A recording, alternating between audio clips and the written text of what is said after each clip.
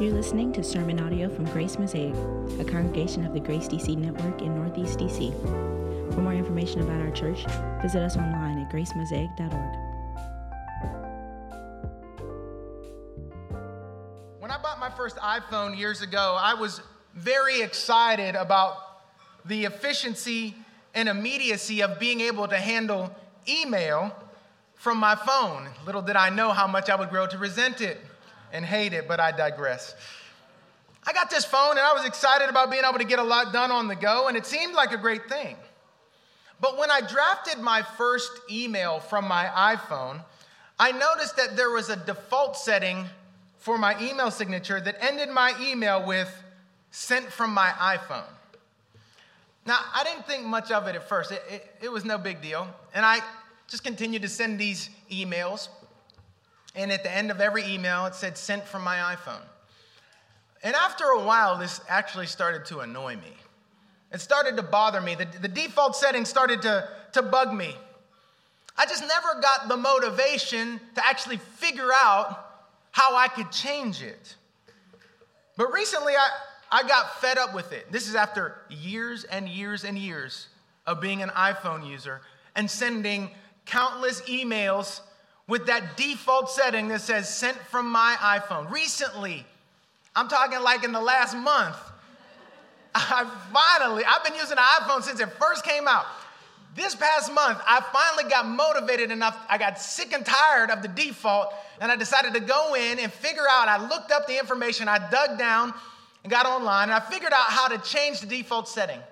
And I changed the default setting from "sent from my iPhone" to my favorite sign-off, "Grace to you." Now the default setting on my phone emails is "Grace to you." And I've also realized that there's another default setting that bothers me. It's grumbling. It's grumbling. Most of the time, we don't even think much of it. Casual complaining is pretty much a part of our lives, isn't it? Personally, when we had our first child, that's when I began to get sick of it, because I noticed that she was starting to act like me. And I would turn to her and say, "Why are you complaining? What could you possibly have to complain about? All the things that have been done for you." And then I started to get the message from the Lord, and so I just kind of backed away. It started to bother me when we had this new little person in our house.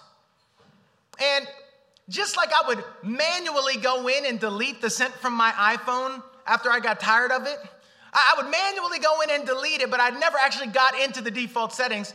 I would manually try to stop myself from complaining. I would try to delete my complaining words even as I had a complaining heart. But after a while, I was reminded of the idea that the Lord doesn't just want us to delete our complaining, our grumbling in the moment every time. He actually wants to change our default settings. The Lord has to get into our heart, though, in order to change the default settings so that our words are no longer grumbling words, but words of grace. Are you a grumbler this morning?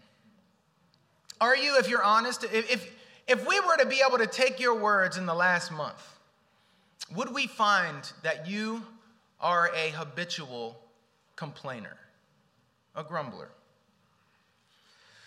This morning, I want to walk through this text and address this theme of grumbling. And I want us to take some lessons in a sort of bullet-pointed fashion as we just walk through this text. And I suspect that there is going to be conviction, but also good news this morning. And so let's begin to walk through this text. The first thing I want you to see about grumbling is the context of grumbling, okay? The context of grumbling. In verses 15, or in chapter 15, verses 22 through 27, we are notified that Moses begins to lead Israel away from the Red Sea into their journey toward the Promised Land. And we're reminded, as we're still in chapter 15, that they have just witnessed power and mercy beyond description. This is the context of their lives right now. The Lord has brought them out of Egypt with a mighty display of power. He's crushed their ruthless enemy. He was good on his word that he would bring them out, and they sang and they danced and they celebrated it all. And now they're beginning their journey to the promised land, the land of milk and honey. And from this point on, all the way until Joshua 3, Israel will be in the desert. You need to know that about the Bible, these first 5 books of the Bible.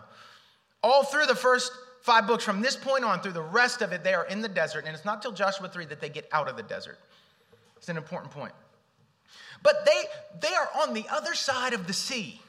They're out of the grip of their enemy. And things were looking really good for the people of God.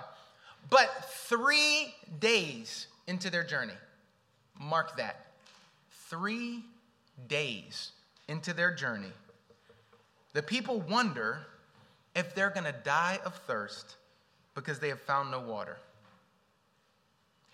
They wonder, is God going to leave us to die out here? Is God even with us? Is God caring for us? Moses, what's the deal, man? We're thirsty, bro.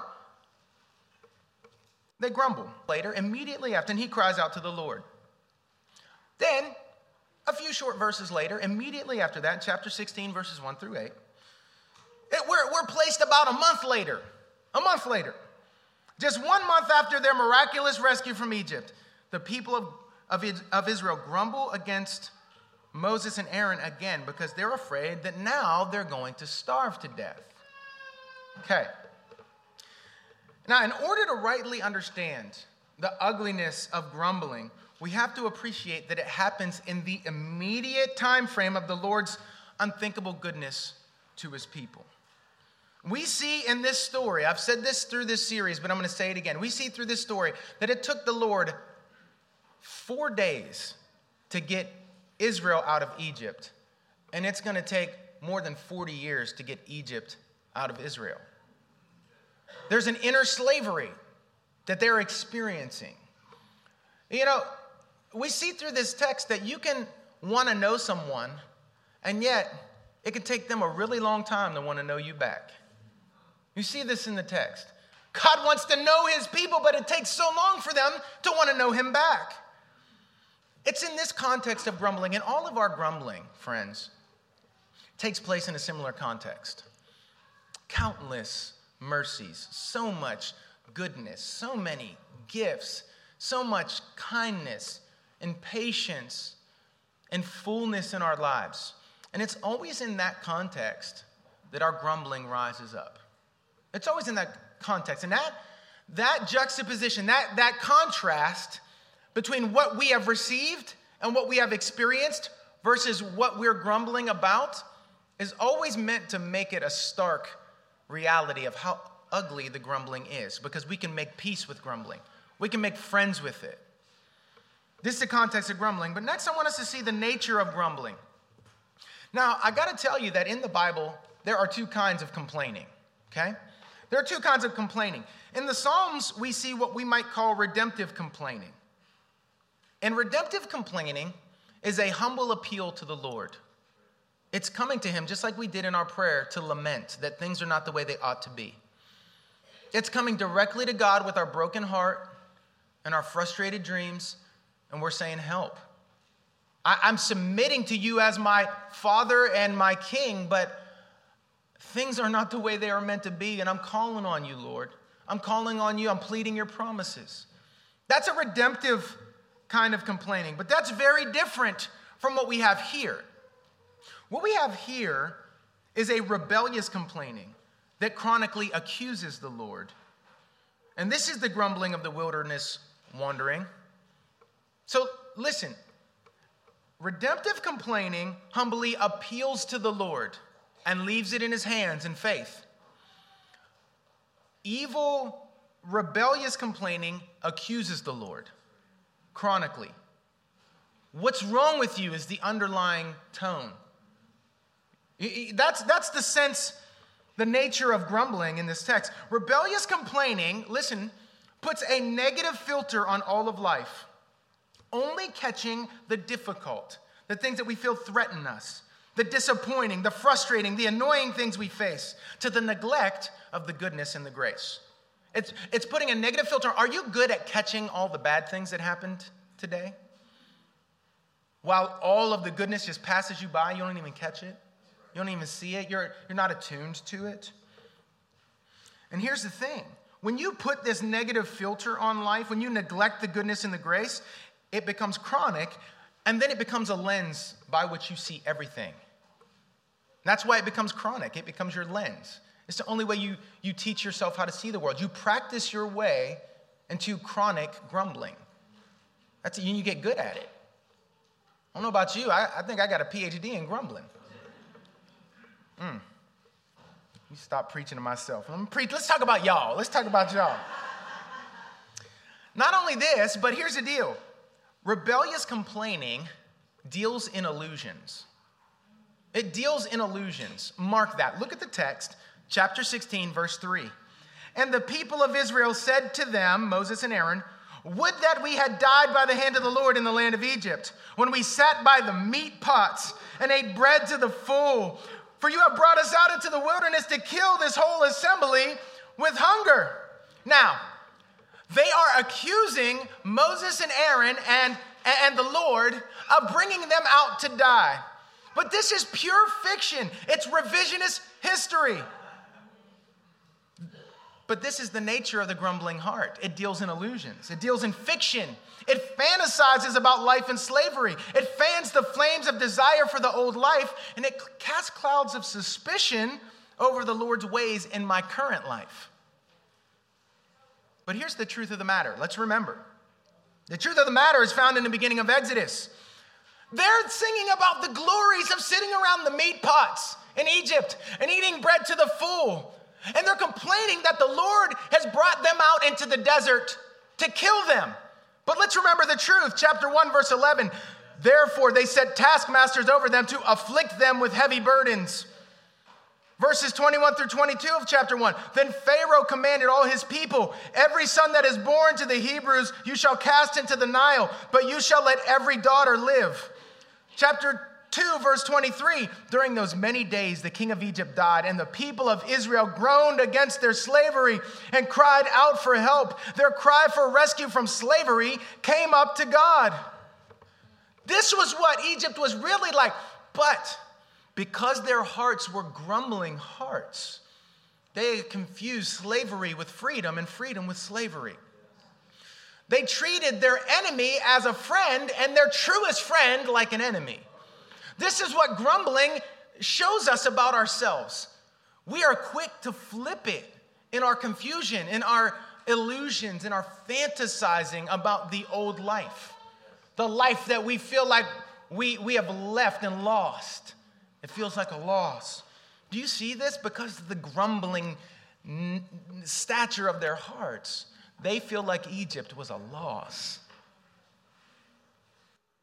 And they're not considering the infinite gain of being set free from slavery and heading on their way to the land of milk and honey.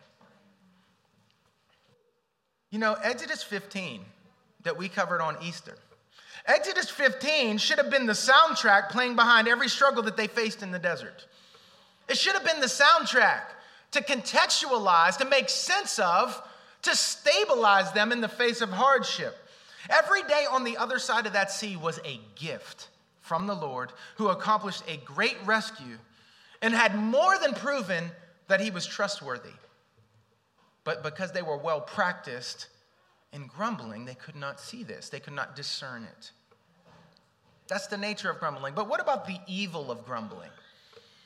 The evil of grumbling. Chapter 16, verse 8. Look at the text. The Lord has heard your grumbling, that you grumble against him. What are we?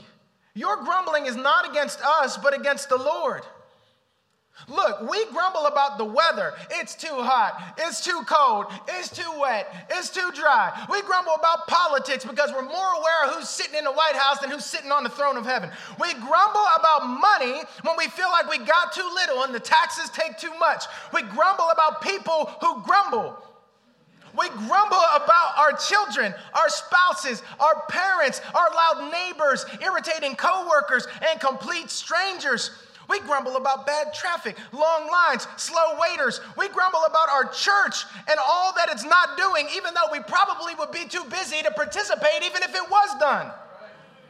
But all of this is symptomatic because all of this is one grand complaint against the Lord.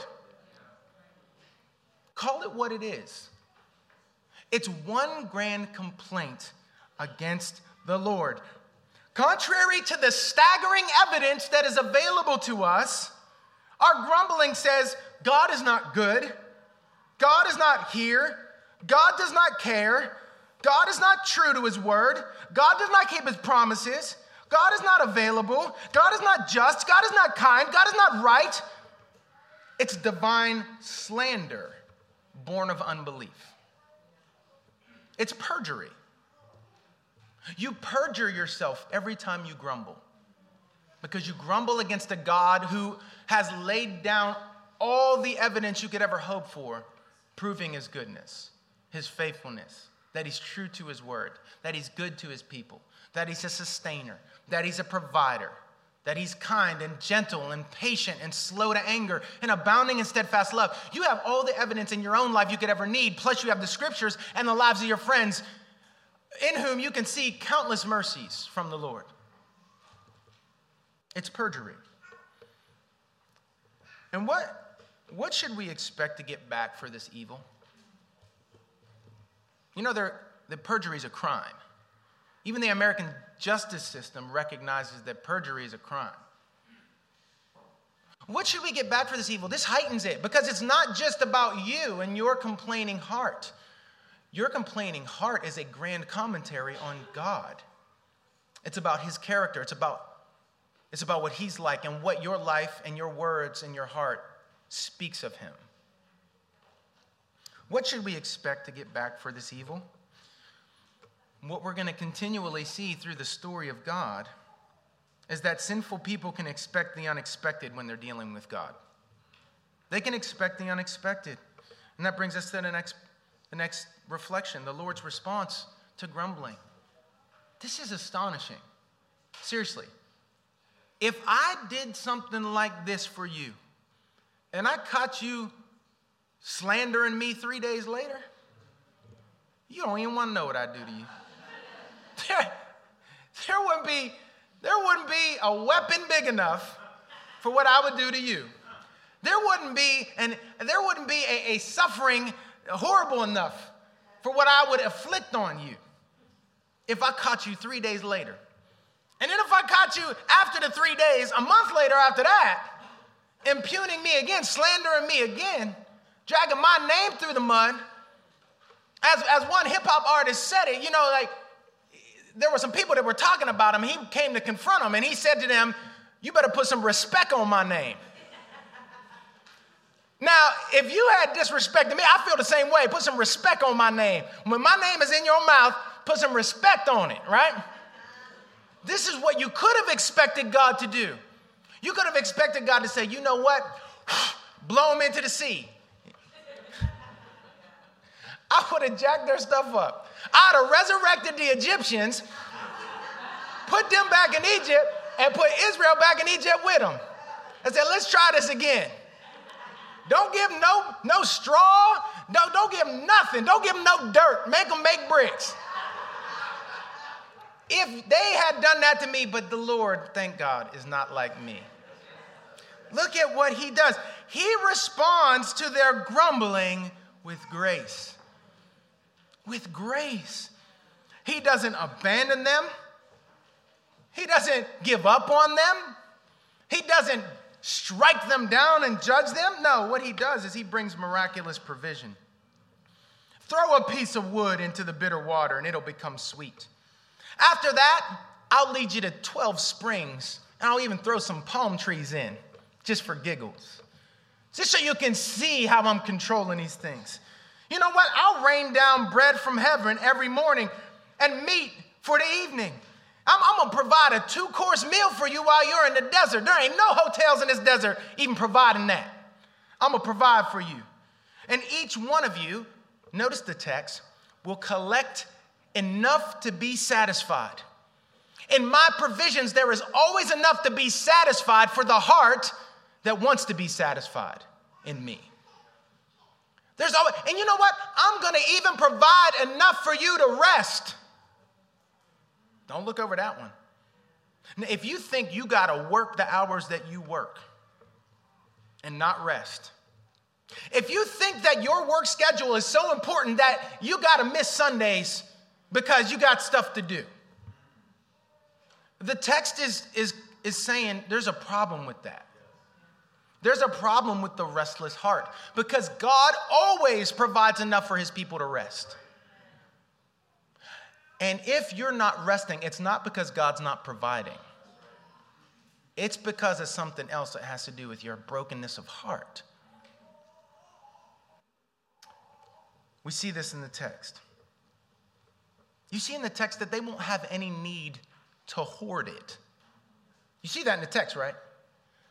Not only will they have no need to hoard it, they'll have no means of hoarding. Because God makes it get worms and rot. Now, what is God teaching his people? He's teaching his people to look to him in faith for daily bread and to stop. He never wants them to get to the point where they trust their 401k, where they trust their savings, where they trust their financial planning. He wants them to look to him for provision and to know that he will provide, that he will not fail them. So every day, notice the text says, for 40 years, every single solitary morning, they wake up with daily bread. You hear that? Every morning, they wake up with enough. Do you know that when you belong to God, every morning you wake up with enough? Contrary to the lies that are playing in your ears, you wake up to enough. When you are God's people, you wake up to enough. When you have his promises, you wake up to enough. And it's only the lies of the evil one that tell you otherwise. You have enough because your Father provides. And that's what we see in this text. Grace upon grace. His response to their grumbling is grace. He does it again and again and again and again. Like you would think that after a year of doing this, they'd be like, oh, he's going to provide. We don't need to grumble. There's no need to worry. But it didn't happen after a year. You think maybe after 5 years of waking up every morning, being provided for, seeing the bread from heaven, and the quail in the evening, you would think that after all of those years, that they would have faith and confidence. They would recognize the trustworthiness of the Lord. But they didn't, and neither do we. Time and time again, God shows up, and then shortly thereafter, we find ourselves grumbling. But it's a kindness of the Lord that he responds to grumblers with grace. He responds to grumblers with grace. The Lord sustained them by his grace in Egypt. The Lord led them by his grace through the pillar of fire. The Lord brings them out by grace through the sea. And now the Lord provides for them by grace. Their lives are marked by grace from top to bottom, through and through. And this brings us to our final point for the morning. The end of grumbling. So by now, maybe you didn't need all this extended teaching about grace and grumbling. You already know that grumbling is jacked up. You already know that it's a mess. It's just ugliness. It's bad. You already know that, and it was just brought to your radar again today. But the question is this. Do you want to keep just manually trying to delete it? Or do you want the system settings, the default setting, to be changed?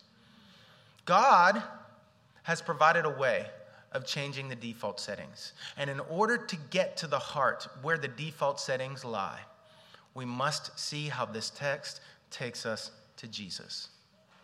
Because this text is all about Jesus. Israel's in the wilderness. And later on, hundreds of years later, Jesus will enter into the wilderness on purpose because he is going to be the true Israelite who trust the Lord in the wilderness. And in that trusting of the Lord in the wilderness, he provides the righteousness that grumblers need before the Lord, the righteousness that he will give to us. And in fact, when it comes time to thinking about God's provision, Jesus will later say in the Gospel of John to the people who have gathered around him as he miraculously multiplies loaves and fish, you're looking for the wrong kind of nourishment, the wrong kind of food. I am the bread from heaven. Israel asked a question in the desert. When they looked at it, they said, what is it? What is this provision from God?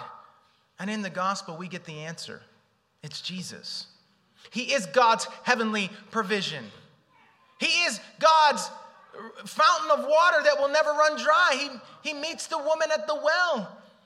And he says, if you knew who was sitting beside you right now, you would ask me and you would have living water. She says, sir, you don't even have a bucket to draw with. And he's like, put some respect on my name. I am the water of life. He who comes to me will never thirst. Jesus is the good news of this passage.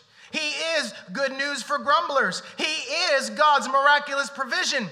And Jesus' cover of Exodus 15 should be the soundtrack playing behind every struggle that we face in this desert. Every day on this side of the death, burial, resurrection, and ascension of Jesus is a gift to us. And it proves that God is so much more trustworthy than we could ever hope for him to be. How do you change the factory setting on your grumbling life? 3 things I'll say. Communicate gratitude for past grace, cultivate awareness for present grace, and anticipate future grace. 3 things. Communicate gratitude for past grace. Verbalize it. Write it down. Make a practice of thanking him for all the good. Make a practice of looking for all the things you have to be thankful for. There was a Puritan who once was robbed. And this is what he said about it. He reflected on it. He said, well, I thank God that I had something to have stolen from me. I thank God that what he took can be replaced. And I thank God that I have something he could not take. It was something to that effect where he chose even gratitude in that moment. He chose gratitude in a surprising situation of loss. But you need, and I need, to communicate gratitude for past grace. It's sort of like an arms race between gratitude and grumbling. And if we look back, we will find more things to be thankful for than we will to complain about. So make that a practice. Second, cultivate awareness of present grace.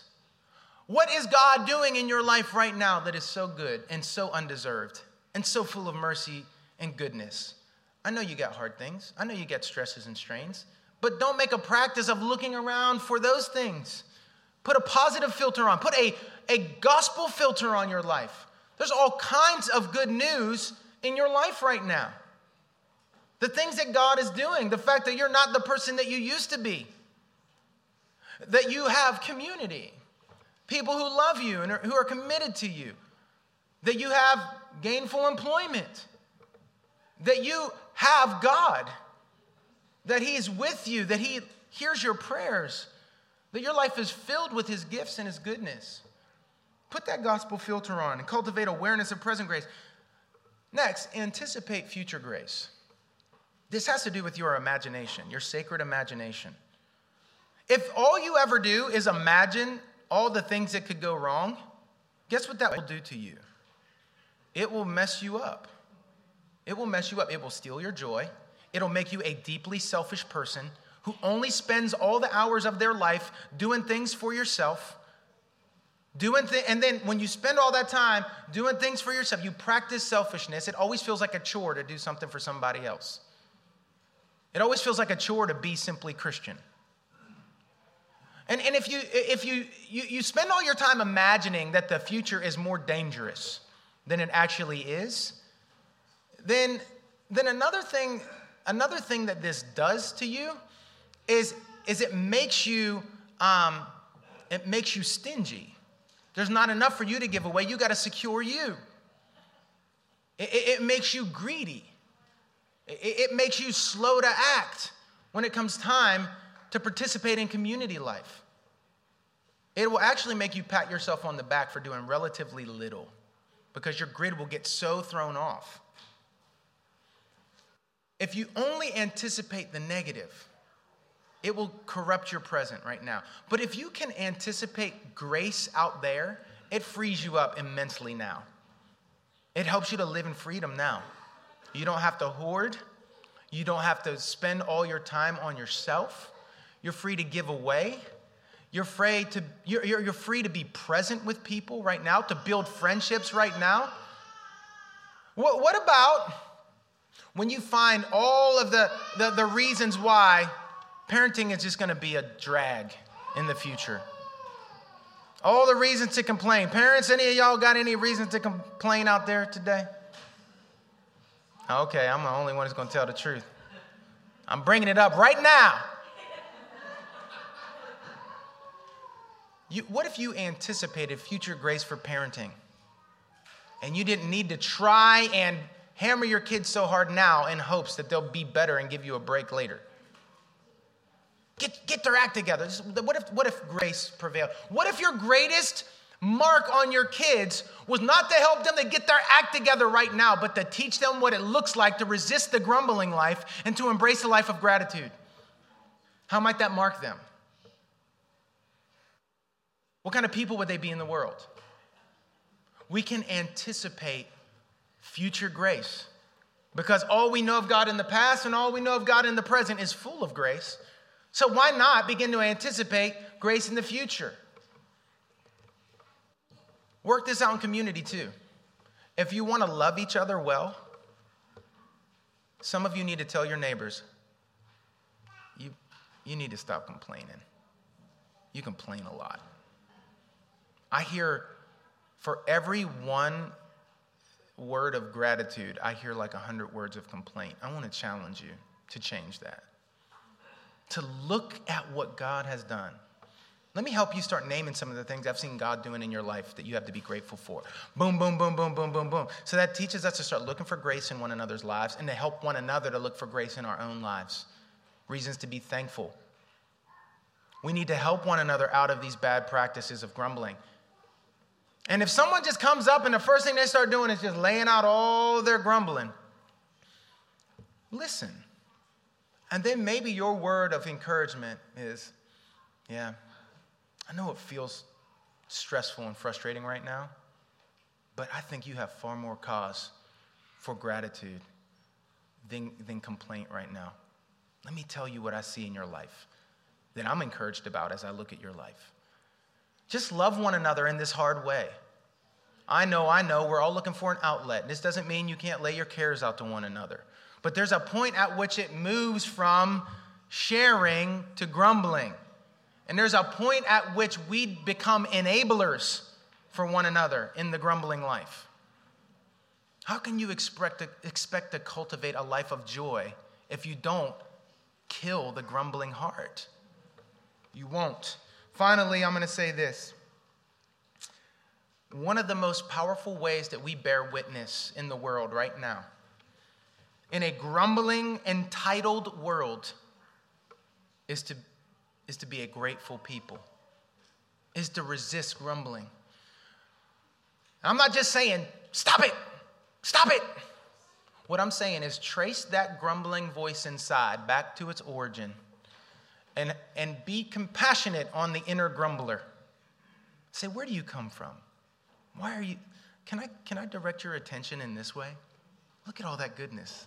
You see that? Maybe we could dial it down a bit with the grumbling. What if you just did that to the inner grumbling voice? What's the inner grumbling voice going to say? I just want to be mad. I just want to be resentful. I just want to be angry. It's, I know. I understand. But what if you could be different? What if the inner voice could be, what if the inner voice welling up was, think about how much good God has planned for you today. Think about how much mercy God has stored up for you today. Think about all the amazing things he's going to do for you today and through you today. Think about the joy that is yours today. Think about what it could be like. I imagine that it could be a pretty revolutionary shift in your life right now. And it could be a pretty revolutionary shift in your family life. Spouses, get with one another on this. Get with one another on this. And if you got a grumbling spouse, if you got a grumbling roommate, first thing you can do is pray for them. Pray for them. Pray for the vision to see. But also pray for grace for change. This is our heritage, that we belong to the Lord and that we are in his care. And the story of Israel is giving us access to see God's goodness to his people. Let us live in that goodness and bear witness to the world that there is hope and provision and grace in the Lord. Amen. Let's pray.